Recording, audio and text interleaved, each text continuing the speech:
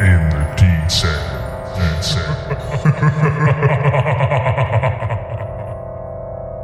Hello, welcome to this week's Devil in the Detail podcast. I'm Rob Parkinson, and it's another fun show talking all things Salford Red Devils. Joining the show this week, as ever, we've got Paul Whiteside. Right, Paul? Hey Rob, you alright, mate? How was your week, mate? Oh, alright, mate. Just recovered from the Leeds game. That took the wind out of my sails at weekend. Really, I was a bit down Saturday and Sunday, but no, going again on Saturday against Warrington. I'm sure we can put things right, mate. Yeah, we're looking forward to the Warrington game. Always a big game against Wire at home. Also joins the show this week, we got Ryan Wilkinson. Right, Ryan? You alright, Rob? How's it going, mate? Yeah, good. Looking forward to another podcast talking all things Salford Red Devils. Yeah, it's good to be back on the show. Really looking forward to talking about everything happening in the world of Salford Red Devils. Cool. So what we got, Paul? What have we got on the show? Yeah, we've got the news. We've got a review of the defeat at Headingley against Leeds. We've got the amateur report, and we've got a preview of this weekend's massive match at home to Warrington Wolves. Cool. So what we'll do, we'll start with the news. Devil in the detail. News. So, the big news coming out of Salford Red Devils today, Gaz O'Brien signs a 3-year contract, Paul, to stay at Salford Red Devils. Great signing. Yeah, I'm glad we've got him tied up on that long-term deal, because he's a good player, Gareth, and you know, if he does really well this season, and hopefully, you know, maybe up there getting England recognition, that's when sort of the so-called big boys come sniffing, then, don't we? We've lost quite a few players over the last few years, haven't we? We've not been tied down on big contracts, so hopefully Gareth's future's settled now, and yeah, it can only be good for us. Let's hope we can get a few more of the other young lads, because we've got quite a core of young players in the side now, and hopefully we can get them all tied down on long contracts. Yeah, obviously, you know, Gaz O'Brien was instrumental, Ryan, in the £1 million miracle. How important is it that you think that him signing sends a message to everyone in Super League that, you know, we are ready to build on that success? Yeah, it's a great signing, and it's good for the squad and the club to have a bit of continuity within the side. Gareth brings a lot to the team. You know, he's a great kicker, good communicator, scores quite a lot of tries as well. Obviously, you know, the return on investment we've had bringing Gaz in, as we saw last year, was quite incredible. So yeah, really excited about what Gareth O'Brien's going to bring to our side for the next 3 seasons. Yeah, Ian Blease was happy with the signing. He says, Gareth is a player who has really bought into our culture we are trying to create here at the Red Devils, and we're delighted he has chosen to stay with us. Signature is the first piece in the puzzle as we continue to build beyond this season, and there is plenty more business to come and more announcements to come throughout the season, Paul. You know, obviously Ian Blease looking to obviously create a massive club really, and building, you know, that. And Gaz O'Brien must be the first building block. That's right, and he's a quality player, isn't he? And you want players like that in your side, don't you? And you know, if we can sort of build around him and, you know, add additions here and there, and I think the main thing is stability, isn't it? I mean, moving on from last season, we've not had wholesale changes, have we? We've just added a little bit here and there, and you know, he's a young player, Gareth, as well. But he's a young player with a lot of experience, and you know, if you're going to get in that top 8, you know, players like Gareth, there's not many of those about, and you need people like him. And like Ryan was saying, there's a good kicker. He's a quality player all round. His all round attributes are good. He's a good kicker. He scores tries, like Ryan said, and he's a quality player. And I'm just glad he's tied down now and settled. And hopefully that's going to settle him as a player as well. He's got a nice long contract there. He might be settled living in Salford or wherever he is. So it's good news. I think obviously a 3-year contract, Ryan. It's a large one. Hopefully, you know, he'll be ready and hopefully continue to put in the performances in the next 3 years that we've seen in the last kind of sort of 12 months, isn't it, really, hopefully? Yeah, he's been a superb player for us, and you know, he fully deserves that contract, doesn't he? That contract extension for the next 3 years, and you know, we can look at building a squad around players like Gaz now, and I'm sure like people like Todd Carney coming in, you've got Dobson and Louis. You know, he's going to develop to be a superb player, and you know, maybe he's even future captain potential for the club. But yeah, he just brings so much to our side. He's a really decent guy. Great kicking game, and yeah, I'm really excited to see what the next 3 years brings to Gaz O'Brien. Yeah, I thought it was so important we kept him for what he did in the £1 million game, because obviously it's all kind of focused around his sort of magic moment in a way, and if he obviously departs, then everyone kind of gets a bit downhearted. So keeping him in the club and, you know, keeping him, you know, playing the Salford shirt and hopefully creating more memories in the next 3 years is only going to be a good thing for me. Next bit of news, Dan Murray.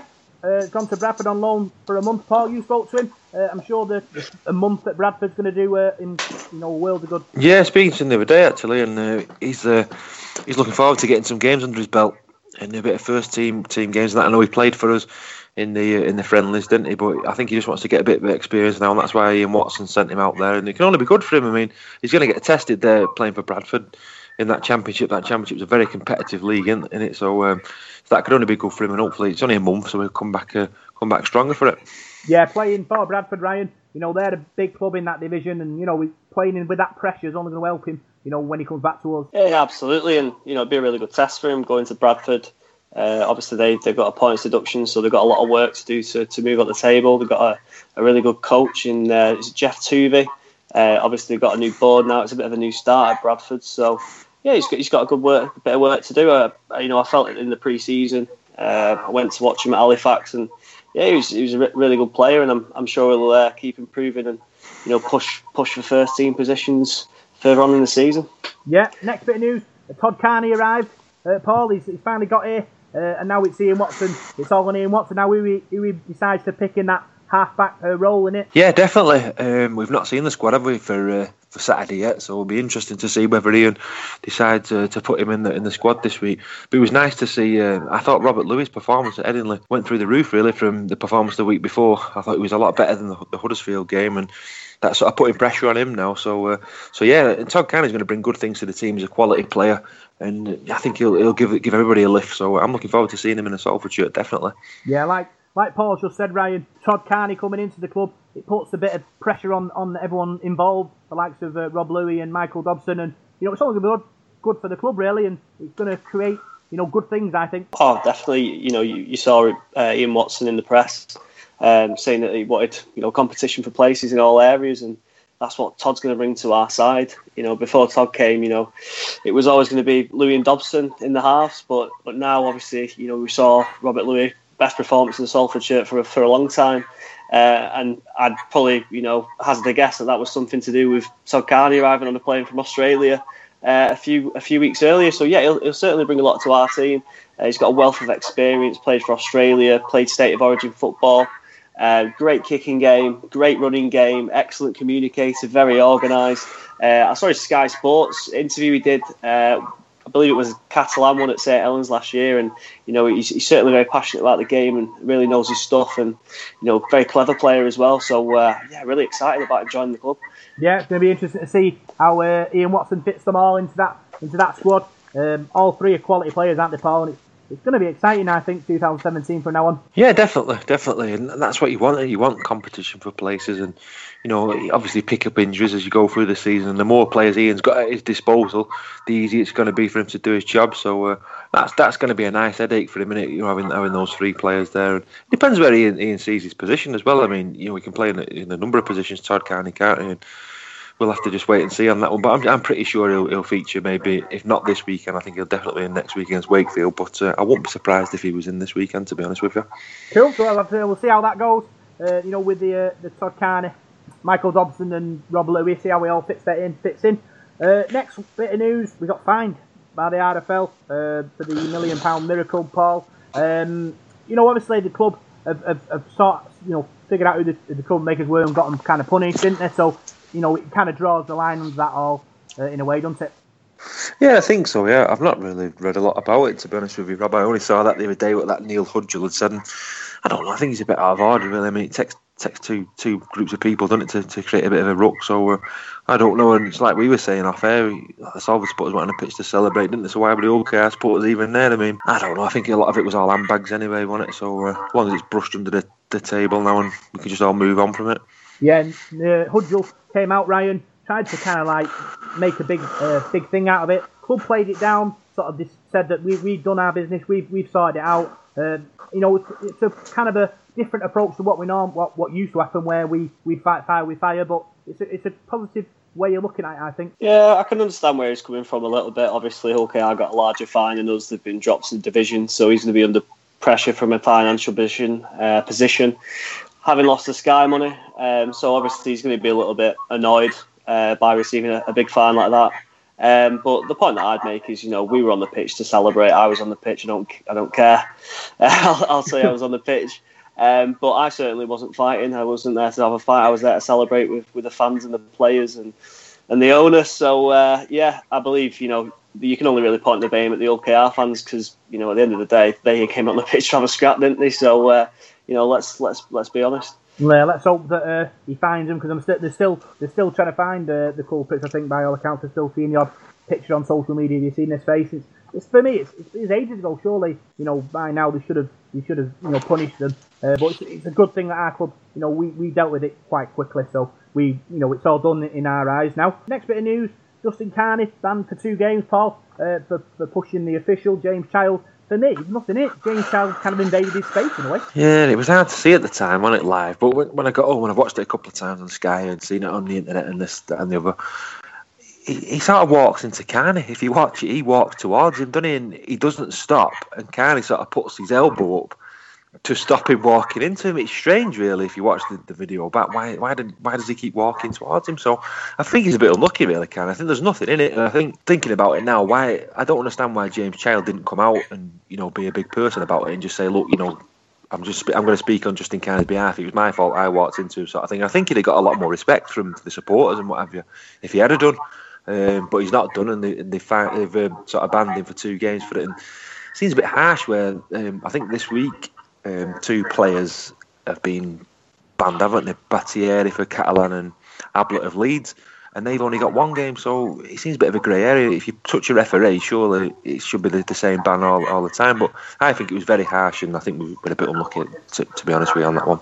Yeah, looking at the other incidents, Ryan, as well. I think we've been hard done to me. What do you think? So first of all, I appreciate that the referees.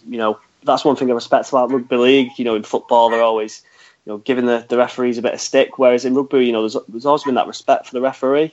And we do have to make sure they are protected. We don't want anyone kicking off of the rest. But for me, the question would be towards the RFL's disciplinary procedures, because we've had 3 instances since the beginning of the season. One of them was a grade A, one of them was a grade B, and one of them was a grade C to Carney. And if you look at the video footage of when Carney did raise his elbow to James Child, no one really batted an eyelid, to be honest. Yeah. So I just don't understand. There's just no consistency from the RFL in anything that they do ever. So I think serious questions need to be asked, and these independent tribunals, do we need to have a look at refreshing that? Is 3 people enough to be on the panel? Should we have someone from every club? Let's get this sorted out. It's a mess. Everyone knows it, and I just want to see a bit of consistency. That's all I ask for as a fan. Yeah, that's all we want as fans, Paul. Innit? We want the decisions to be the same, and obviously, a little bit of doubt. And everyone's kind of like, the RFL seems to be just picking letters out of the sky, in my opinion. A bit of common sense, Rob. I think, like I said about James Child, I don't understand why he couldn't have come out and spoke on Justin Carney's behalf and just said, there's nothing in that. It's just common sense. Why ban a bloke for 2 games for that? It just seems crazy to me. I mean, I said it last season. Going back a few years. I mean, you had to do something ridiculous to get banned, didn't you, playing? But now they just seem to hand out bans like Christmas cards, don't they? And I don't know, there just seems to be something different every week. Somebody's charged, somebody's banned every week, and the old disciplinary thing, it is, like Ryan said, it's just pot luck. It just depends what team you play for, what day of the week it is. We'll give him a grade C, and every week it just seems the same to me. So it is a poor state of affairs the way it's being run at the moment, and I don't know who's on that panel. I've heard rumours of such a body's on it, but I think there does need to be more people on it, and maybe independent people. I'm not too sure, but the way it's being run at the moment, it just seems a bit of a farce. Problem with independents, Ryan, is with rugby league anyway. Everyone has their own team. I don't think it's going to be very hard to find an independent person who isn't linked to a club.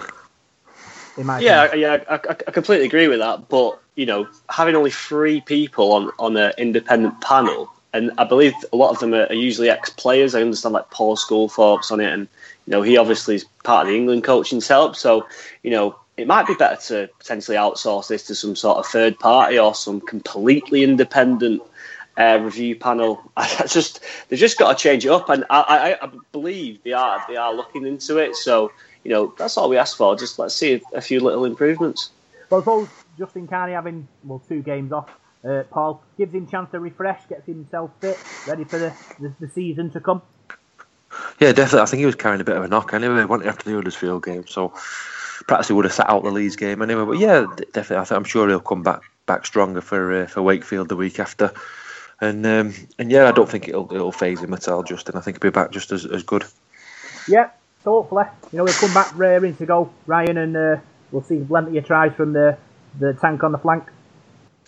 Yeah, absolutely. And when he comes back into the side, they'll have Todd Carney throwing cut-out passes towards him. So hopefully we'll put him in for a few more tries down that left-hand side. Yeah. Next bit of news, a Warrington game on Saturday. It's going to be face painting. Cinnamon Dinner is playing as well, Paul. It looks like it's going to be a great day out for the family, really. Yeah, Saturday afternoon, 3 o'clock. It's going to be a belting afternoon, I think. It's going to be really good. And yeah, if you haven't seen Cinnamon Dinner before, I highly recommend them. Very good when I've heard them in the tent, and that really, really good band. Ryan Wild doing a great job with them. So get yourself down early and have a listen to that. But hopefully it's going to be a big crowd there. Warrington's not far either, is it? Down the A57. So really looking forward to Saturday afternoon. I'm sure it's going to be a good game as well. Games we've had against Warrington over the last few years have been pretty close, especially the home games. Anyway, last season was a bit of a thriller. So if that's anything to go by, I'm sure it's going to be a really good afternoon. I think advertising it, Ryan, that's the big key for me. Wigan game, we went big time, didn't we, with the advertising. Warrington, are we kind of hoping that the people will come back, and Warrington will obviously bring a few as well? Yeah, I'm sure they will. We've made a really positive start to the season. Ian Blease is doing a great job behind the scenes, as are the players on the pitch, and it's all looking really positive, and it's just like we're shaping up for a pretty exciting season. Leeds was a great game last week, and yeah, I'm really excited for Saturday. I know you like your Saturday games, Paul, and hopefully we can get a 6k plus crowd. I'm sure we will. Yeah, it's going to be exciting. Tickets available for the Wakefield game as well, the away game, Paul. We've had some good followings, haven't we? In the last few weeks away from home, and hopefully the Wakefield game will continue like that. Yeah, we certainly had. The Huddersfield was a top following, and Friday night as well at Leeds. When I walked in there, I was quite late getting there on Friday, and walking into that West Terrace there, it was pretty full. And that's the most I've seen at Leeds for a long time. So yeah, Wakefield's always a nice ground to go to. Wakefield's not the best in Super League, but it's always a good away trip, and I love the away games. I think I like the home games, but there's nothing better than going away from home, supporting your team. So if we can get a result against Warrington to go to Wakefield, who've had a bit of an indifferent start, really, we'll be looking at perhaps getting the 2 points from that one and hopefully taking a big following. Yeah, Wakefield's always a difficult place for us, Ryan. But I'm sure the boys are going to be confident after the last away game against Huddersfield. The first away game against Huddersfield. Sorry, picking up that win. It's another team that we'll be looking at. Picking up the points for if we're going into the 8. Yeah, absolutely, and they're the sort of games that we need to be winning if we're to make that top 8. But let's be honest, we didn't win at Wakefield last year. It's a really tough place to go. So yeah, I'm sure it'll be an exciting game. Yeah, adults are £21. Concession is £15. Juniors are £5. There's free junior swaps as well. It must be done before the match day. There's a coach going down as well at £15 a seat. Pick up at Shanders at 11:45. The Royal Sovereign at 12. Dog and Partridge at 12:15, and the AJ Bell at 12:30. So get yourselves down there and put yourselves on the coach, and hopefully we'll take a big following to Wakefield. Final bit of news we've got is Ian Blease on Twitter announces that we might be getting a drum for games, home games. Dr. Devil will be banging it, trying to generate an atmosphere. Paul, what's your thought on a drum? Are you a fan, or does it not really bother you? Well, to be honest, Rob, when the game kicks off, for that sort of 80 minutes, I don't really pay attention to anything. I'm just normally in the game. Like my dad will say stuff to me like, hey, and I'm just transfixed on it normally, so I don't really notice what's going on around me. As you can tell with some of the videos I've done, I do tend to miss things sometimes because I don't pay attention. But no, to be honest with you, joking aside, I think anything that gets the atmosphere going and creates a bit of interest is fine with me. It don't bother me at all. So if that's like you were saying before, if we can use it to our advantage, maybe putting off the away goal kicker, banging on the drum when he's lining a conversion up, then all well and good. But I don't see any harm in it, to be honest with you.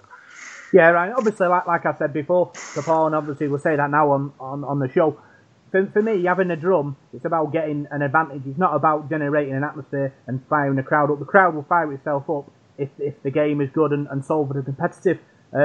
What's your thought on it? What do you think? Yeah, I'm pretty open to new ideas. To be honest, the atmosphere at the AJ Bell, it's not as good as it used to be at the Willows, but Ian Blease has come up with the idea, and I completely back him 100%. If it works, it works. If it doesn't, it doesn't. But yeah, let's give it a chance. So what I did, I downloaded a drum kit on my phone, because obviously I don't have a drum. It's one of them things I don't have, and I had a little play with it.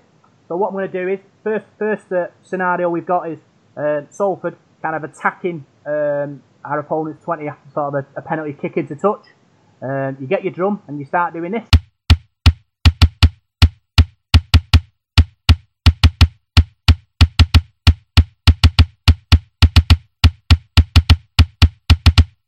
And obviously it gets faster and faster and faster until the last tackle, and then Salford go over and score. Paul, things like that. It might, get a bit of nerves jangling in our opposition. Yeah, well, it seems to work for Warrington, doesn't it? They do all right with a drum, don't they? So Leeds had one last week. I think they have a trumpet as well at Leeds, don't they? Or they have like a whole brass band in that self stand. But like Ryan said, I'm open to it. Yeah. Yeah. Next one I've got is, let's say we concede a dropout and everyone's like nerves are jangling.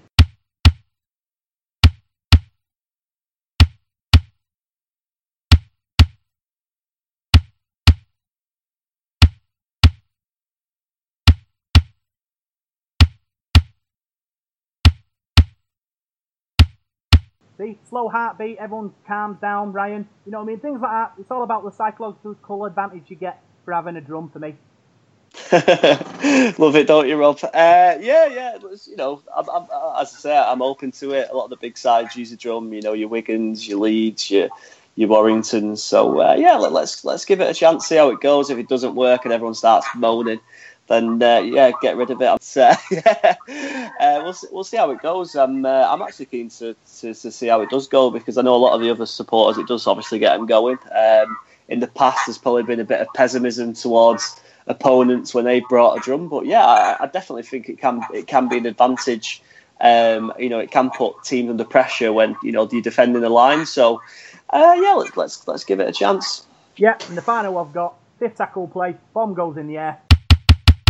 Stand behind the receiver, Paul, whack your cymbals, he drops the ball, Salford score. Great try. Sounds like a master plan, that to me, Rob. A cunning plan. Cunning plan. So I say I'll be interested to see how it works, and hopefully, like you say, the drummer, whoever it is, kind of like follows the crowd rather than the crowd, is dragged along with the drummer. If that makes sense. We'll have to see. Like you said, we're all open to it. We'll see what happens, and hopefully, it'll be a good thing. So that's all the news I've got this week.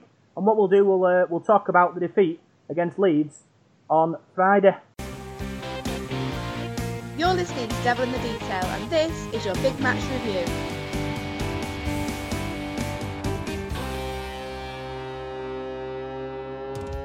So, Salford Red Devils went down 20 points to 14 away to Leeds Rhinos, Paul, on Friday night. Difficult defeat, bit gutting after the two dodgy forward passes at the death. Yeah, well, to be honest with you, excuse me, Rob, I couldn't tell it was a forward pass from my position because I was behind on that west terrace there. You can't really see a forward pass from the back, but I could see Martin Gleeson on the sideline sort of going mad. So I thought it was something, and then you do the story of everybody else in the crowd saying it looked a forward pass, and then obviously listening to Ian's press conference, he wasn't pleased at all with it. But no, I thought there was a few decisions that went against us in the game, really, to be honest, and it was just one of those many nights we've had at Headingley, where we've just not come out on top. And when we got back to 14-all, as we'll speak about in a bit, I thought we was going to go on and win the game there. But no, I think the effort was there on Friday night. I think we was unlucky. I think there's things that we didn't do right that we need to put right clinically. But I think all in all, it was a bit of an unlucky night. Yeah, it's all Ryan that the players kind of like get over that, the defeat, because obviously it's a bit of a killer right at the death as well. You know what I mean? And hopefully the boys will have got it out of the system ready for Warrington on Saturday. Yeah, I'm sure they will, and there's a lot of positives you can take from the game. Robert Louis had a superb match, best performance for quite a long time. Young Jake Bibby, who came in for Justin Carney, I felt like he had a really strong performance, and we threw the ball about and we scored some decent tries. So there's a lot of positives we can take. In the past, we've had some atrocious defeats at Leeds, and let's not forget, Leeds, the most successful club in the Super League era. So, to go to Headingley and let's be honest as well, we should have drew the game, really, potentially won. I felt a couple of decisions in the last 10 minutes went against us, which is unfortunate. But no, I don't think. I think the players, they'll be galvanised from that, and hopefully more up for a big game against Warrington this weekend. Yeah, Salford's lineup was Gaz O'Brien at fullback, Jake Bibby, Junior Sow, Chris Wellham, Greg Johnson, Robert Louis, Michael Dobson, Craig Kotchak, Logan Tonkins, Lee Mossop, George Griffin, Josh Jones, and Matt Flanagan loose forward. On the bench for Salford was Josh Wood, Lamataze, Ola Krinicki, and Adam Warren. Obviously, Justin Carney being suspended gave Jake Bibby a chance, Paul, and he played well. He did well, yeah. He did well last season when he was called upon. I've said to you before, I was very impressed with him in the Magic weekend, and I thought Jake Bibby did really well on Friday night. He came in and did a good job. Big boots to fill, Justin Carney, and Headingley's a tough place to go, for a young kid. Big atmosphere there, and he didn't let anybody down at all. He did really well. Leeds opened the scoring with a try from Ryan Hall. Ryan kicked to the corner by Maguire, and Ryan Hall did what Ryan Hall does and got over the line. Yeah, it was a good try, that, to be fair, and at the time they built quite a lot of pressure on our goal line, so there weren't any problems in conceding that. If I had to be very critical, I'd say Greg Johnson has to do better there and just jump up with one hand and pat the ball away. But Ryan Hall's a world class rugby league player, and fair play. That was a great try. Yeah, 7 minutes later though, Paul Salford hit back a try from the man of the moment, Gaz O'Brien, sieving through the edge defence of Leeds and going over. That's what fullbacks do, and he's doing that magically at the moment. Yeah, he is. It was a really well worked try, and looking back at the game, speaking with my dad on the way home, I thought there was only one side that was really playing rugby in that game. I thought it was us. I thought we played the better stuff. I thought Leeds were a bit one-dimensional, and that try there they got from the kick. I'm with Ryan. I thought Greg Johnson should have done better there, but Ryan Hall's a quality winger. But the tries we scored, well worked tries, and as we'll mention shortly, I think we deserve something out of that game. But that was a good try from Gareth O'Brien. He worked well there and linked in the line, and it was a good finish. Yeah, Rob Burrow kicked a penalty to Leeds. Ryan, for me, Leeds Rhinos kicking penalties against us, it's not the Leeds Rhinos of old. They'd be going for tries, won't they? Absolutely, and it showed how much respect they had for us. They went for the two quite a few times, and it's a familiar story around the Super League in these early rounds. We've seen a lot of close games. The only close game that hasn't been very close in the opening 10 or 15 games has been was the Lee Castleford game, round one. So it shows how tight Super League's going to be this year. There's some really good players at every club, so it promises to be an exciting season. Yeah, and just before half time, Paul, we did what teams usually do to us, scored. Chris Wellham getting over the line, wonderful magic by the magic man, Robert Louis, to send him through the gap. He certainly was, and for once, Robert Louis actually sort of backed himself, didn't he, and went for the gap. There's been numerous times where he's gone sideways, and he's not been decisive in his own mind, and he sort of made the decision there to go, and he's dangerous when he does run and spot that gap. He's dangerous, and he put Chris Wellham over really well. It was a good try, and that's just what we needed. That, and I thought we was on top there going in at half time, at 8-6. So I was very pleased with that, very impressed with the first half display. And just going back to our defence, there was a time in that first half, I think they had 5 or 6 sets of 6 on our line, Leeds, and the defence was tremendous. I think they got two dropouts in that time as well, and we had to do an awful lot of defending in that first half and soak up an awful lot of Leeds pressure, and we dealt with that, which was very pleasing. Yes, sign of a good side, Ryan, being able to defend under pressure, and like Paul said, Leeds threw a hell of a lot of us in that first half, and the defence held out, didn't it? It did, and I've been really impressed with our defence so far this season. We have conceded quite a few tries, but I think it's fair to say it's come on leaps and bounds, and a lot of that has got to go down to the main man for me, which is Craig Kotchak. I think he's been absolutely awesome in these first 3 games, and he needs a massive pat on the back. But as well as Coppy now, we've got Lee Mossop in, who's a great player. It's like having 2 Coppys in the side. So the front row's looking absolutely brilliant. And, when we bring like Ben Murdoch in and Weller Araki and Lamataze is firing at all cylinders, we're going to be a tough team to beat. Yeah, that's what it's all about, Paul. It's all about competing, and then for the first 40 minutes, we took what Leeds, could throw at us, and it's a confidence booster, I think, for the squad, moving forward. Yeah, certainly. And just going back to Craig Kopczak there, I'd like to single him out for a bit of praise. I thought he was outstanding. I thought he was the best forward on the pitch on Friday night. I thought our pack dominated Leeds, really. And Lee Moss, again, he's improving every week. But Craig Kopczak, I know it might be a bit premature, but how about a shout for him for Man of Steel? He's playing really well every single week. And there's a lot of sides who'd like a Craig Kopczak in their team. Yeah, like I say, he's doing wonders for us at the moment, and hopefully he'll continue to do that through the rest of the 2017 season. Second half started. Ryan, Leeds scored. Jimmy Kynorth going over for them. Forward pass by Maguire a mile. But unfortunately, these things turn games, don't they? Yeah, they do. And, it's obviously unfortunate to concede against the forward pass. But, Leeds are always going to trouble you at home. And, they got over the line a few times. So, it's not the end of the world, as we've mentioned earlier.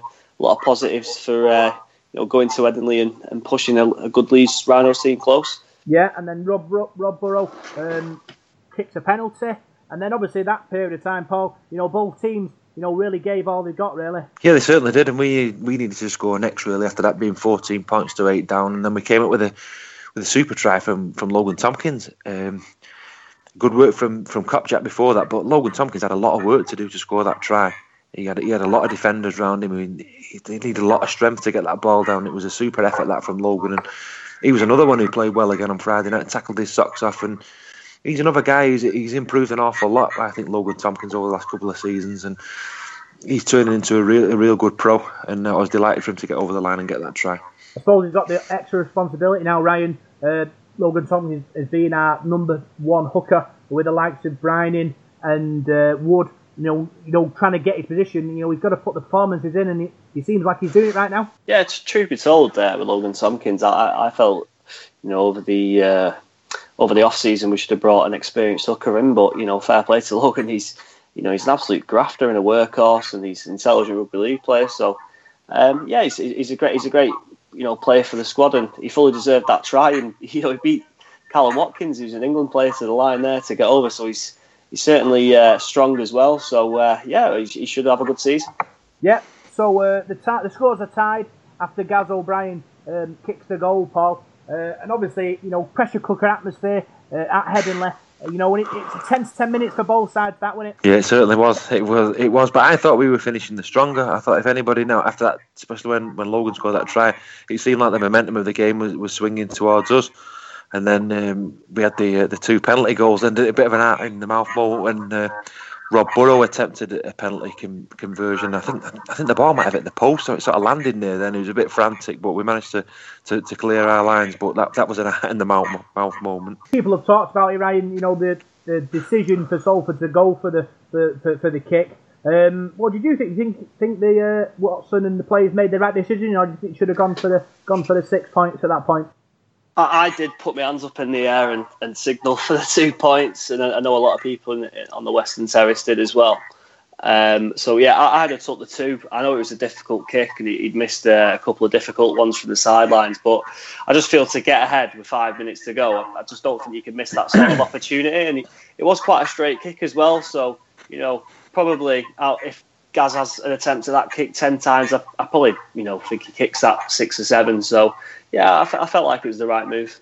Well, I suppose it's a good sign, Paul, for us to be in that that position in the game where you're making them decisions, isn't it? When before we might not have been that close to Leeds to actually scare them, if that makes sense.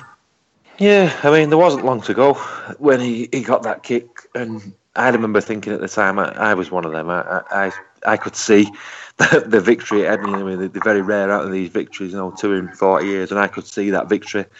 The £1 million game, that flashed through my mind, and I thought, he's going to kick this now, and we're going to go home from here, sail off into the sunset on the way home. But then in hindsight, now you think, perhaps you should have kicked for touch, and we could have dropped a goal there, or built pressure, got repeat set, scored a try. But I think, like Ryan says, 9 times out of 10 he kicks them goals, and it was straight as well, and he just unfortunate one. He didn't take the kick. You can all change our minds now and say, we should have kicked for touch, but I think most people on that terrace there were saying take the 2. So, obviously, Salford's inability to kick the pressure kick opened the door for Leeds. A try by Liam Sutcliffe. Ryan, blatant forward pass biggest forward pass you're going to see in a long, long time breaks Salford hearts. Yeah, I'm extremely disappointed with the referee on this occasion. It's such a blatant forward pass. I've just paused it on the Super League website on the video, and George Griffin's got his hands in the air, Rob Louis got his hands in the air. You can see Josh Jones having a go at the referee, Coppy's looking at the referee, Lee Mossop stops. It's an absolutely awful miss by the referee, and if he's refereeing another Super League game this weekend after missing that, we've got some serious problems, because he's literally 7 metres away. It's an absolute howler from the referee, and for me, he should be dropped from refereeing any game this weekend after such a poor decision.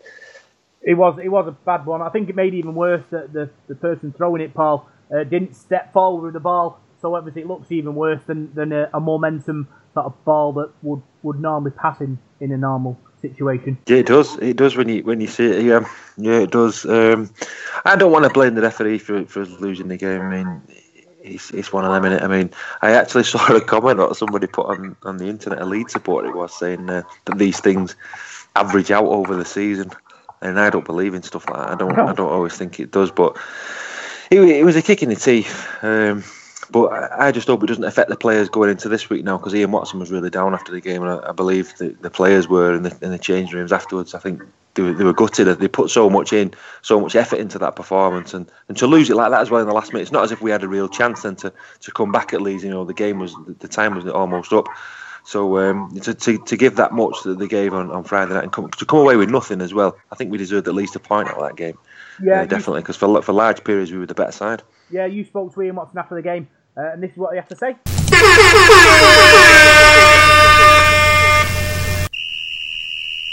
Coach's Corner. Straight after that, Ian, you can tell by speaking to you, you're annoyed with that one tonight. Yeah, the one that got away. Yeah, it's the way we've lost the game. It's kind of not by our doing. It's an outside factor that's contributed to that. The boys have put a great performance in there, and we knew if we put in a good performance and we kind of ground the game out, then come the back end we'd be able to take something out of the game, and that was our fully focus this week, that we want to take something away from Leeds, and it's been a long time since we've done that, but we feel we had a group that could do that today, and we're disappointed in the way that's finished. You must be pleased with that defence, because in the first half I think Leeds had about 5 sets of 6 on the line there, which we tackled, and they sort of took the option to go for the 2 points a few times, didn't they? And I think our defence was sort of killing them off on it. Yeah, it's a respect for your D when the kind of teams are doing that early in the game, and it's something we work really hard on, is our goal line D. It's something that we've focused on, because I've known through being around Salford and watching Salford for a long time, it's not something that we've been great at defending, but we've put a lot of emphasis on defending, because we believe if we do defend well, we'll win games. Today is just it's something out of our control. There was a point before it where we should have had a penalty, where Cuthbertson offloaded to Ablett, who's come from an offside position on a kick from downtown. He's not allowed to touch the ball. He's not allowed to get involved in the play. He gets involved in the play and then continues to carry the ball forward and put us on our goal line again. We should have had a penalty for 30 metres out from their try line, which Gaz O'Brien kicks that. You must be pleased with the effort of the lads, though. I mean, especially the players we've got missing. We've got Justin Carney, Todd Carney, Murdoch Masilla, Weller Raki, Chris Bryan, and the list goes on there, doesn't it? Players that are out, and the lads that were on there tonight, you couldn't lack the effort, could you? No, that's what we ask of them first and foremost, is that they work hard for each other and work hard for the team. It doesn't matter who's playing, they've all got a job to do, and they all know what job they've got to do, and it's that they've got to stick to that task. And it doesn't matter if we've lost a Justin, young Jake Bibby's come in today and he's done the job for us and he's played really well. That's what we want competition for places throughout our squad here, so it's pushing everyone to be their best every week, and that's what we want for Salford, and that's what we want for each other as well, so that's got to continue with us. It don't get any easier, does it? Warrington up next at Salford a week tomorrow. Yeah, well that's what we can control, is our performance next week against Warrington. It's going to have to pick a couple of boys up, I think, after this one, because it's a little bit filthy in the changing room, to say the least, at the moment. But like I say, we've got to focus on what we can control, and that's the rugby side of things now, so we need to get back to that on Monday. We're really gutted tonight, Ian, but thanks for speaking to us so straight after the game, and good luck next week against Warrington. Yeah, no problem, Paul. Cheers, mate. Yeah.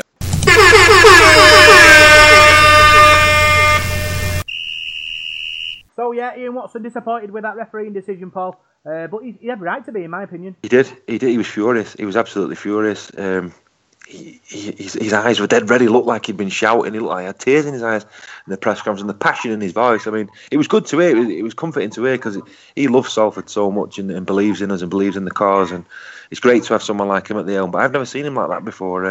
He was really mad in that press conference, and he managed to hold himself together. I mean, there was a guy in there, Phil Kaplan, the Leeds journalist, who was asking him. I thought he asked him a few strange questions, to be honest, and he was getting a bit rattled there, Ian. But no, he's every right to be. I think there was a few decisions, like we were saying before, but that forward pass at the end is a bit of a coach killer. But what can we do? Move on. I suppose dealing with that, Ryan, it's going to make him a better coach. Being involved in that atmosphere, the pressure cooker of moments like that. He's going to take a lot from that, I think, and it's only going to improve us in the weeks and months and hopefully years to come. Yeah, it's extremely disappointing decision. As I've mentioned earlier, I can completely feel Ian Watson's frustration. I imagine he was on the halfway line, so he had a much better view of it than me. But yeah, I'm with Paul. Like, you can't say, it's going to even up all the season. How do we know that? It might not. For me, the referee's just got to put his hands up and say, I don't deserve to referee the next game, because that is an absolutely terrible miss, and it just seems to happen to us more than it does to other clubs. And I just got to move on, get on with it. There's a lot of positives we can take from the game. We've got a big game against Warrington this weekend. There'll be a good crowd on, so let's just keep this momentum going. It's been a really positive start to the season. Fingers crossed we'll get the win on Saturday. I think the worst part for me, Paul, was later on in the week. Super League started to show it as like a highlight of the week. Leeds Rhinos last minute try, and it was like the biggest forward pack you've ever seen. And I thought, yeah, it was a bit of a. Well, I got my League Express on Monday morning, and the headline in it is "Rhinos Moving Forward" by Phil Kaplan. And I thought, moving forward, you cheeky sod. I thought it was a bit of a harsh headline, really. Yeah, I noticed that on the Super League website. I'm showing the highlights of it. And just going back to what we were saying there about it averaging out. I don't know. I mean, I can't remember loads of times us coming away from a game and us chatting together and saying, God, we got away with that one. We didn't with that forward pass. I mean, when was the last time we robbed somebody? We beat Hull KR in the last minute of that drop goal, but it wasn't a drop goal that didn't go over. It was a legitimate drop goal, wasn't it? So, I don't know. Coincidentally, they did try and even it up a little bit because he started showing highlights of that drop goal on the Super League Facebook page today. So, hopefully they'll even things up this weekend as well. Well, that last one I remember was Steve Blakely against Huddersfield at Willows, where he made a break and he threw it and he sort of knocks on and it sort of comes off his head and then he picks the ball up and goes under the post. That was probably about 1999, I think. Yeah, so was you another one now 18 years later. Surely. There was Hull in the Challenge Cup away as well. I believe that was we threw a massive forward pass and it was absolutely ridiculous. I don't know how the ref missed it, and I believe that got us through to the quarterfinals of the Challenge Cup. So it does happen. Everyone makes mistakes. We're not saying that, but it's disappointing to see at the end of the game. The game ruined in a way. It was a great game by such a bad decision. And I followed Richard Silver on Twitter, and for me, he was one of the best refs before he saw the light and saw that the RFL were a load of. I'm not going to say what I was just going to say, but yeah. Anyway, I believe there's a case now to have two Super League referees on the pitch at once because I know that works very well in the RFL, and there is a lot of work for him to do. So, I do sympathise, but at the same time, he should never miss that decision from 7 metres away looking at the ball. It's absolutely atrocious. Don't worry, Ryan. I've got you covered. So next bit looking at is stats. Tackles made, Logan Tompkins with 33, Michael Dobson with 27, Kopjak with 38, George Griffin with 38, Flanagan with 32. Massive effort from the forwards there, Paul. Yeah, it has been the last few weeks. It was at Huddersfield as well. I was impressed with Flanagan again. I thought Matt Flanagan had an excellent game. Kopjak had an excellent game. The whole pack was, to be honest. And looking at our pack, I think we've got one of the best packs in the Super League. And it's every week now we're saying about Craig Kopjak and his performances that he's putting in, and exciting times. I said to Ian Watson on Friday, look at the players we had missing. We've pushed Leeds this close, and Leeds are a good side. I mean, I don't believe all this myth that Leeds. I know they're not as the side that they were, but they've still got some quality international players. And we went there without Murdoch Masilla, without Niall Levels, without Justin Carney, without Welleraki, without Todd Carney, who's got to come in. So there's quite a big hole in our side there, and I think once we've got those players back and we've got everybody fully fit, I think we're going to be tough to beat. Yeah, looking at we've got Craig Kopczak with 105, George Griffin with 76, Ryan, Robert Louis made 80 metres, Jake Bibby 97. We made big inroads, didn't we, into Leeds, in lots of situations. Yeah, we did, and I'd just like to highlight once again Robert Louis there. He just played really well.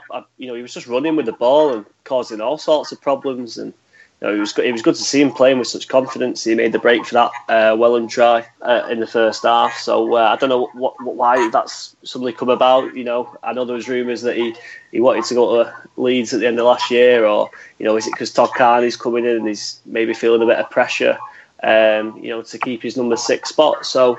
Yeah, I felt Rob was really good, and Jake Bibby as well, who came in. I thought he was absolutely solid and made really good meters in yardage. So plenty to be positive about. Yeah, Chris Wellham, 142 metres, 18 carries with an average of 8 metres a carry. Paul, he's definitely turning on the magic in the red shirt. He come from Bradford, scored a lot of tries there, and he's starting to show the magic for us. Yeah, he's making his mark. He scored a try at Huddersfield, didn't he? Got a try against Leeds.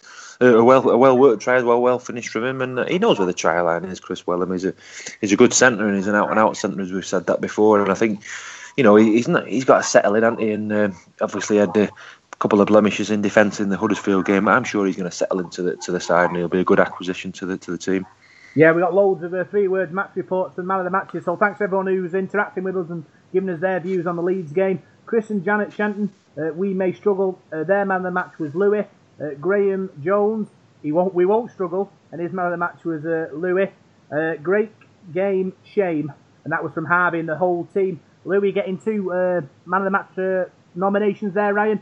Obviously with Todd Carney coming to the show, he's stepped up his game and he's putting a great performance on Friday night. Yeah, he is, and obviously I've already spoken about Rob Lewis, so I'll move on to Todd Carney. He's going to take a lot of keeping out the side once he starts playing well for us. I thought he was absolutely excellent for Catalan last year, and he'll bring a completely different dynamic to our game. He's got an amazing long kicking game. His organisation around the park and the wealth of experience that he'll bring playing in them big State of Origin games. You think the lift that's going to give them young players like your Jake Bibbies and your Niall Levels and your Logan Tompkins when they're playing with Todd Carney in the same team, like that'd just be amazing. If I was a player, I'd absolutely love to play with Todd Carney. And he could be an absolutely superb signing for the club, and let's just hope for the best. Yeah, Andrew Martin, definite forward pass. Stephen Antrobus, brilliant but unlucky, Paul. I suppose looking forward to the game, looking back at the game, sorry, pushing Leeds so far, it's good sign for me, good sign for 2017. Yeah, definitely. Yeah, Leeds, like we said before, Leeds is always a tough place to go, and we're coming away from the game disappointed that we've not got a result. So that's I think perhaps that is a good thing, isn't it? Without being too negative, I was a bit gutted on Friday night. I was convinced we were going to win, but we don't win there very often, do we? So to come away feeling disappointed, perhaps it is a good thing in disguise. Yeah. Paul Foster, his man of the match was Louis, and it was his 3-word match report was forward. Victoria Kopczak, Craig other half. Frustration for my man, and her man of the match was all of them, the boys, the whole team. Ryan, like I can say, it was a great team performance. Just unlucky that they didn't get the result we wanted. Gary Williams didn't deserve that. His man of the match was the team. Chairman Bob, missed opportunity. His man of the match was Kopczak. Andy Lancashire, take your chances, and his man of the match was Rob Louis. And finally, Stadium of Doom, and Ryan Martin, his man of the match was Tompkins. I suppose our record, Paul, at Leeds isn't the greatest, and I suppose the Stadium of Doom sums it up. But it's all about moving forward, and I'm sure in a few years to come, if we continue to progress, it could be a happy hunting ground if we secure a few victories on the way. I don't know about that, but you never know, do you? It's one of those places where I always look for the Leeds away game first. I've said that to you before on the fixture list. It's just that sacred to go there and get a result. I think perhaps, I don't know whether that lies in the player's mind. I don't think it does it? But I hope we get them in the Challenge Cup away, because I really want to beat them there this season, whether it's in the Challenge Cup or the Middle Eights or whatever. But no, I'm sure we'll be able to turn that round. But it isn't a very happy hunting ground at all. Who was your man of the match, Ryan? It's got to be Rob Louis. Looks really confident, really up for it as well. He was motivating the team throughout the game, talking to the players, getting them pumped up. His running game was absolutely superb, caused a lot of problems, and that try that he put, Chris Wellerman, that was such a cool, deceptive move, and if he can keep that up, he's going to take some. If I was Todd Carney, I'd be a little worried. Obviously, he's not going to start over Rob Louis this weekend, is he? So it'd be interesting to see how Todd Carney does make his move into the side. I think we'll bring him off the bench this weekend, and just see who plays better out of Dobson and Louis. And that's the great thing. What Ian Watson's created now is there's such competition for spaces. If Dobson has a bad game, Carney starts. If Carney has a bad game, Louis may start with Carney. So you just don't know what team he's going to pick. And it's such a good headache to have, because everyone's got to perform, and we didn't really have that last season in the halves. You've also got that young lad like Josh Wood, and he's obviously played a couple of games now, and he'll be fighting for his spot in the team too. So it just creates this sort of healthy competition within the squad, which is only going to help our performances throughout the season. What about you, Paul? Who was your man of the match against Leeds? Well, I had two in mind really, but I can't really give it to Craig Kopczak. I give it him every week, so I don't want to think he's my favourite. So I'm going to go with Mark Flanagan. I had Kopczak and Flanagan, but because I gave it to Kopczak last week, I'm going to give it to Mark Flanagan this week, because I thought he worked his socks off, and he had a big say in the Logan Tompkins try. He made a smart run there for that, and he tackled well, and it worked really hard as well. So I'll give it to Mark this week. Cool. So that's our review of the Leeds game over, and what we'll do now, we'll have a look what is going on in the amateur scene with Paul.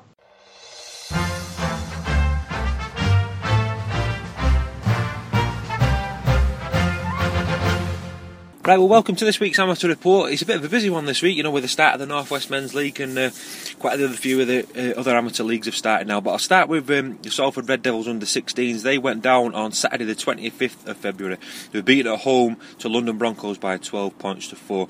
They're back in action this week, Friday the 3rd of March, away at Widnes Vikings with a 7:30 kick-off. So hopefully they can get back on track in that game this coming week. Right, well, taking a look now at the Student Rugby League. In the Championship, it was Nottingham Trent 52, Manchester Met 6, so a bad defeat there for Manchester Met. But some good news for Manchester University. As I mentioned last week, they progressed through to the Northern Conference Cup semi-finals. Well, they're in the final now. They beat Chester by 84 points to 0 in the semi-final. The other semi-final was Leeds Beckett A 26, Leeds Trinity 24. So Manchester against Leeds Beckett A in the final of that in the up and coming weeks. In College Rugby League, there was no fixture due to it being half-term last week, but this week's fixture between Salford Red Devils and Hotwood Hall A in League 2 takes place on Wednesday, the 1st of March. Well, the North West Men's League kicked off this weekend just gone, and I've got some reports and some news for you as well. A great result for Caddy's Head Rhinos. They beat Aspel New Springs by 32 points to 4 away from home in the Shield preliminary round. I just really struggled saying that. I did last week, but they've gone through that round. So fantastic win there, and they produced a real solid display to progress in the cup. They got tries in the first half from Tom Callaghan, Luke Connor, and Jack Sloan, and the goals were added by Nathan Vernon to give Caddy's Head a 14-0 half-time lead. They come out of the blocks in the second half as well with tries from Connor Wells and Kieran Brady. Vernon kicked both the goals from that to give Caddy's Head a 26-0 lead. Aspel New Springs did reply with a try, but Jack Sloan scored again, and Vernon added a kick to that to make it a final score of 32 points to 4. Man of the match was Chris Waring, so a fantastic result there for Caddy's Head Rhinos. It's a real solid start to the season there. Final score in that one, Aspel New Springs 4, Caddy's Head 32. Also in the North West Shield prelim round, as we'll call it, Saddleworth Rangers 0, West Horton Lions 24. So this week's fixtures in the North West Men's League will start in Division 1. Wigan St Patrick's A take on Folly Lane. Division 2 is Bury Broncos against the Leyland Warriors. Manchester Rangers take on the Widnes Tigers, and Wigan St Jude's A take on Rochdale Mayfield A. In Division 3, Chester Gladiators entertain Oldham St Anne's A. Crossfields A play the Rochdale Cobras, and Wigan Bulldogs play the Fitton Hill Bulldogs. So battle of the Bulldogs in that one. In Division 4 it's Cadishead Rhinos against West Horton Lions, Orrell St James A against Manchester Rangers A, Runcorn versus Little Hulton Reds, Woolston Rovers A versus Langworthy Reds, and in Division 5 Bolton Mets take on Blackpool Stanley, Hulton Falmouth Hornets A take on the Clockface Miners A, Leyland Warriors A play Bury Broncos, and finally Saddleworth Rangers A play Blackbrook A. Well, Saturday just gone, there was quite a few results in the Under-13 North West Youth League. In Division 1, Rochdale Mayfield 4, Oldham St Anne's 18. In Division 2, it was Wigan St Cuthbert's 0, Langworthy 18. Great win there for the Langworthy Under-13s. Wigan St Patrick's 48, Saddleworth Rangers 4. This week's fixtures will be played on Sunday the 5th of March. The Under-13s Premier Division, Thatto Heath Crusaders against Waterhead Warriors. Division 1 is Ashton Bears Blacks against Rochdale Mayfield. Oldham St Anne's against Newton Storm. Langworthy Reds against Crossfields, that's a Division 2 fixture, along with Wigan St Cuthbert's against Saddleworth. And in Division 3 it's the Bellevue Bees against the Ashton Bears and the Leyland Warriors against South Trafford. Well, as we mentioned in the last few weeks, Rochdale Mayfield, one of the local sort of amateur sides from the Rochdale area, they get underway in the National Conference Premier Division this week. They've had a couple of games against Barrow last few weeks in the Challenge Cup and in the League One Cup respectively. I'll talk to you about the Challenge Cup in a second, but these are the opening round fixtures for the Conference Leagues. In the Premier Division, it's Rochdale Mayfield against Wigan St Pat's. These games are played on Saturday the 4th of March. Division 2, it's Drillington against Saddleworth Rangers, and Salford City Roosters get their season underway against Bradford Dudley Hill. In Division 3, it's Dewsbury Celtic against Waterhead and Oldham St Anne's against the Woolston Rovers. Well, as I just mentioned earlier, it was the Challenge Cup third round weekend. I mean, by the time you listen to the podcast, the draw for the fourth round's probably been made, so we'll probably bring you that. Rob will bring you that in the news. I would have thought. But these are the results from round 3. As I said, Rochdale Mayfield went down to Barrow Raiders by 60 points to 6. Doncaster 34, Myton Warriors 6. Fryston Warriors 32, Keighley Cougars 50.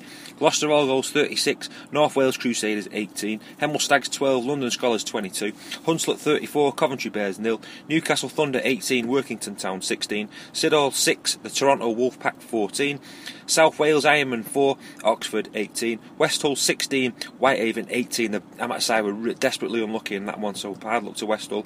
West Warriors 12, Haydock 26, and finally York City Knights 48, Egremont Rangers 8. So that's it, that's all I've got for you this week. Don't forget Salford, the first team, as Robin, the guys will probably mention, take on Warrington Wolves, 3 o'clock kick-off this Saturday at the AJ Bell Stadium. I'll catch you all next week.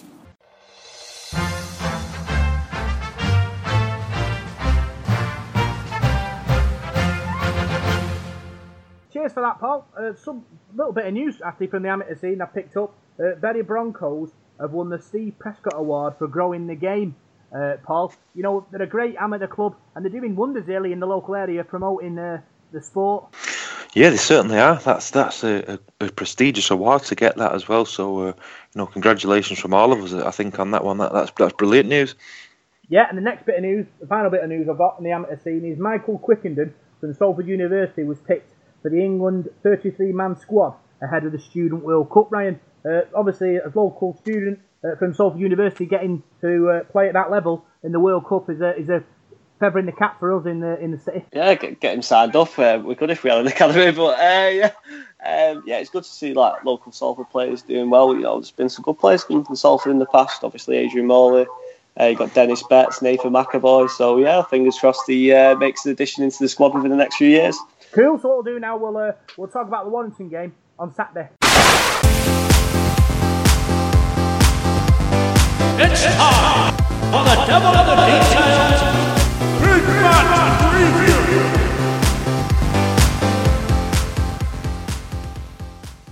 So, Salford Red Devils take on Warrington Wolves on Saturday at the AJ Bell Stadium. It's promised to be a cracking game, doesn't it, Paul? Yeah, certainly does. I mean, we've just mentioned like Warrington, they've lost 2 games, haven't they? But the 2 games they've lost, Castleford just this week just gone. In form, Castleford side, everyone's tipping them to do great things, and they lost away at Catalan, which is a tough place to go. In between that sandwich, they had a great win against Brisbane, so they've got some good players, Warrington, haven't they? And so have we. So I think all the ingredients are there for a high scoring, close game. Yeah, it's always a big game, Ryan, when Salford take on Warrington Wolves. We're looking forward to it. It's Saturday. You know, hopefully we'll get some good weather and a big crowd. Yeah, I'm sure we will as well. I'm fully expecting a lot of Salford fans to be there after a positive and encouraging start to the season. Obviously, Warrington is pretty much our local derby. It's just down the A57 there, just down the road, and they always bring a lot of support. It's not on telly like it was last time as well. So, and we all know what sort of a game that was last year. That's probably one of the standout matches from last season. So, yeah, I'm really looking forward to it. There's a lot of stuff going on before the game, community work. You've got, cinnamon dinner playing in the fans bar before, so it's going to be a really good afternoon. Yeah, obviously, Warrington at the bottom of the league, Paul, and we're doing well. We're doing well. You know what I mean? How important do you think it is that we beat Warrington and sort of continue that upward momentum? I think I was just saying to Ryan before I think it's a sort of a pivotal point of the season. This now, I know we were all saying, we've had a good start, but we've only won one game, we've lost two, and I know it's early days, but if you're to lose this game, you go into Wakefield then with 3 defeats, and that puts a lot of pressure on you going somewhere like that. And you know how we normally play there, so it's a short season, this, isn't it? 23 games, and if you want to finish in that top 8, you've got to win home matches, haven't you? So I know it's Warrington, but it's a home game, so to me, you've got to be targeting all your home games, and pivotal game on Saturday. And I'd say it's a must-win, but I think it's a game we can win. Yeah, hopefully, like you say, we're going to be up for it, Ryan. Obviously Warrington, a few injuries. Chris Hill's out with a shoulder injury. Is it Toby King with a hamstring? Kevin Penny, George King. Big players for them. Missing, it could be advantage us. Yeah, absolutely as well. And I believe Ben Curry might be another one who's out. Stephen Ratchford's on a bit of a long-term injury, so we should be more than confident after playing as well as we did at Leeds. We're at home. It's going to be a big crowd on. We've got to win this season. Warrington haven't won any games yet. It's going to be a really good match, and very much looking forward to it. Yeah, danger men for Warrington. Paul, who are you picking out? Well, I think you've got to look at the halfbacks, haven't you? Declan Patton and Kevin Brown. Kevin Brown looked pretty good to me in that game against Brisbane Broncos. Matty Russell as well. Sometimes plays fullback, sometimes plays on the wing. He's very explosive. We know all about Darryl Clark, don't we? He's done me half runs. He's a very quick hooker, and Joe Westerman at loose forward as well. Very good ball playing forward. So they've got some dangerous players, haven't they? Mike Cooper's back in there now, come back from the NRL, back to Warrington where it all started for him. He's a good solid player. Ashton Sims, Jack Hughes, the lad from Wigan. I believe he's their captain this season. So they've got quality players all over the place, haven't they? In the old stage, Ben Westwood as well, who I think was on the bench against Castleford. So I don't think Kurt Gidley will be playing though. I think Kurt Gidley's injured, I think, at the moment. So he's a bit of a hole out of their team, but they've got quality everywhere, haven't they? And we're going to have to be on our mettle if we're going to win the game. Yeah, they've got quality, but so have we, Ryan. And obviously, looking down the two squads, we've got a squad there to match Warrington and give them a real good game. Absolutely, yeah, and we've got Todd Carney to come in this weekend as well. I'm sure that'll add a bit of an extra element to the game when he comes on the pitch. Whether he starts or whether he comes on from the bench, I'm sure he'll make an impact and lift the squad. So yeah, we've got a lot to look forward to. Let's just don't throw the ball about and give Warrington a really good game. The game last year was an amazing match, and I'm sure there'll be a big crowd on, and yeah, really excited.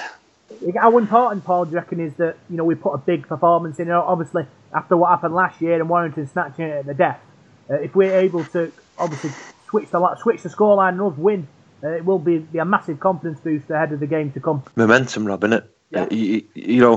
After that game last season, that game affected us a bit last season. I think we was a long way in front in that game. I can't quite remember now. It was about 28-6, wasn't it, or 20-6 at half time.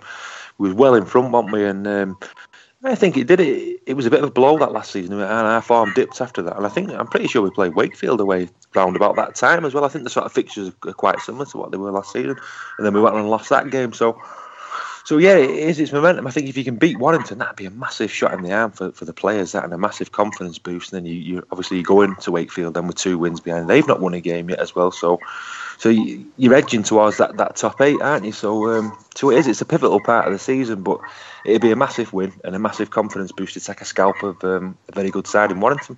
Yeah, Tony Smith is a world-class coach, Ryan, and the likes of Ian Watson be rubbing his hands, ready to take him on in 2017. Yeah, definitely. That's a really good matchup. You got like Tony Smith, who's coached the England international side and is one of the longest serving coaches in Super League, and then you got Ian Watson, who's He's just started coaching recently, but he's an extremely passionate guy about rugby league and Salford. So, I'm sure it'll be a bit of a tactical battle. It'd be interesting to see how Warrington play, because a lot of the tries we conceded last game were down the middle.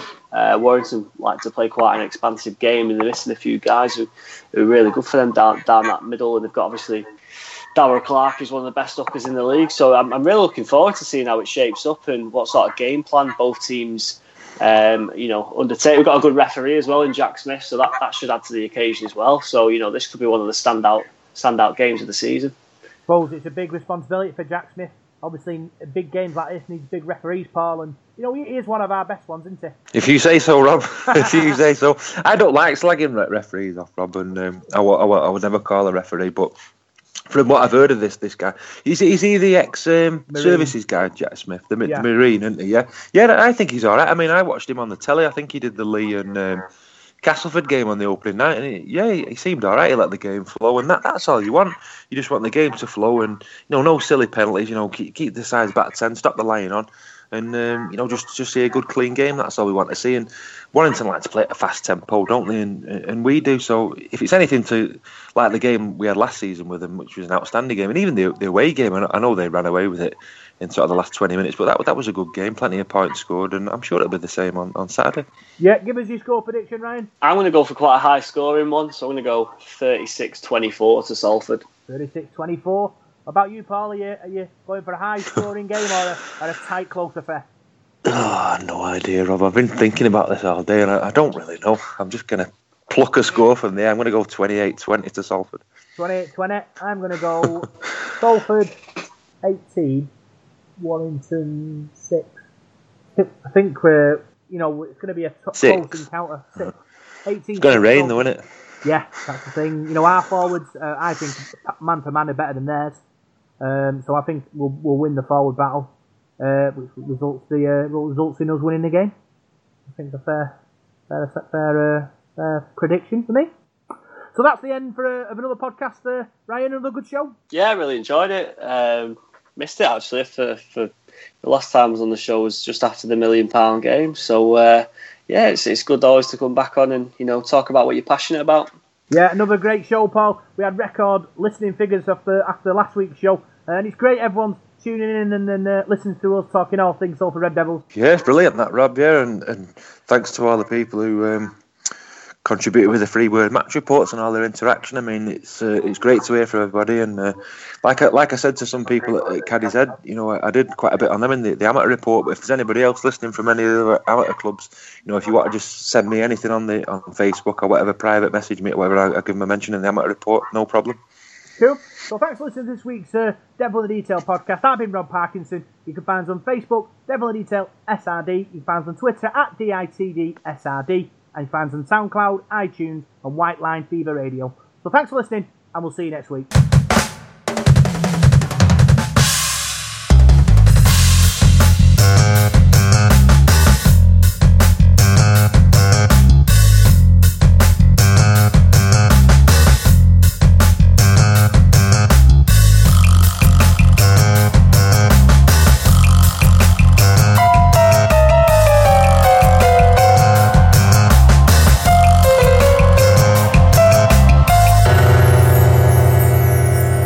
Devil in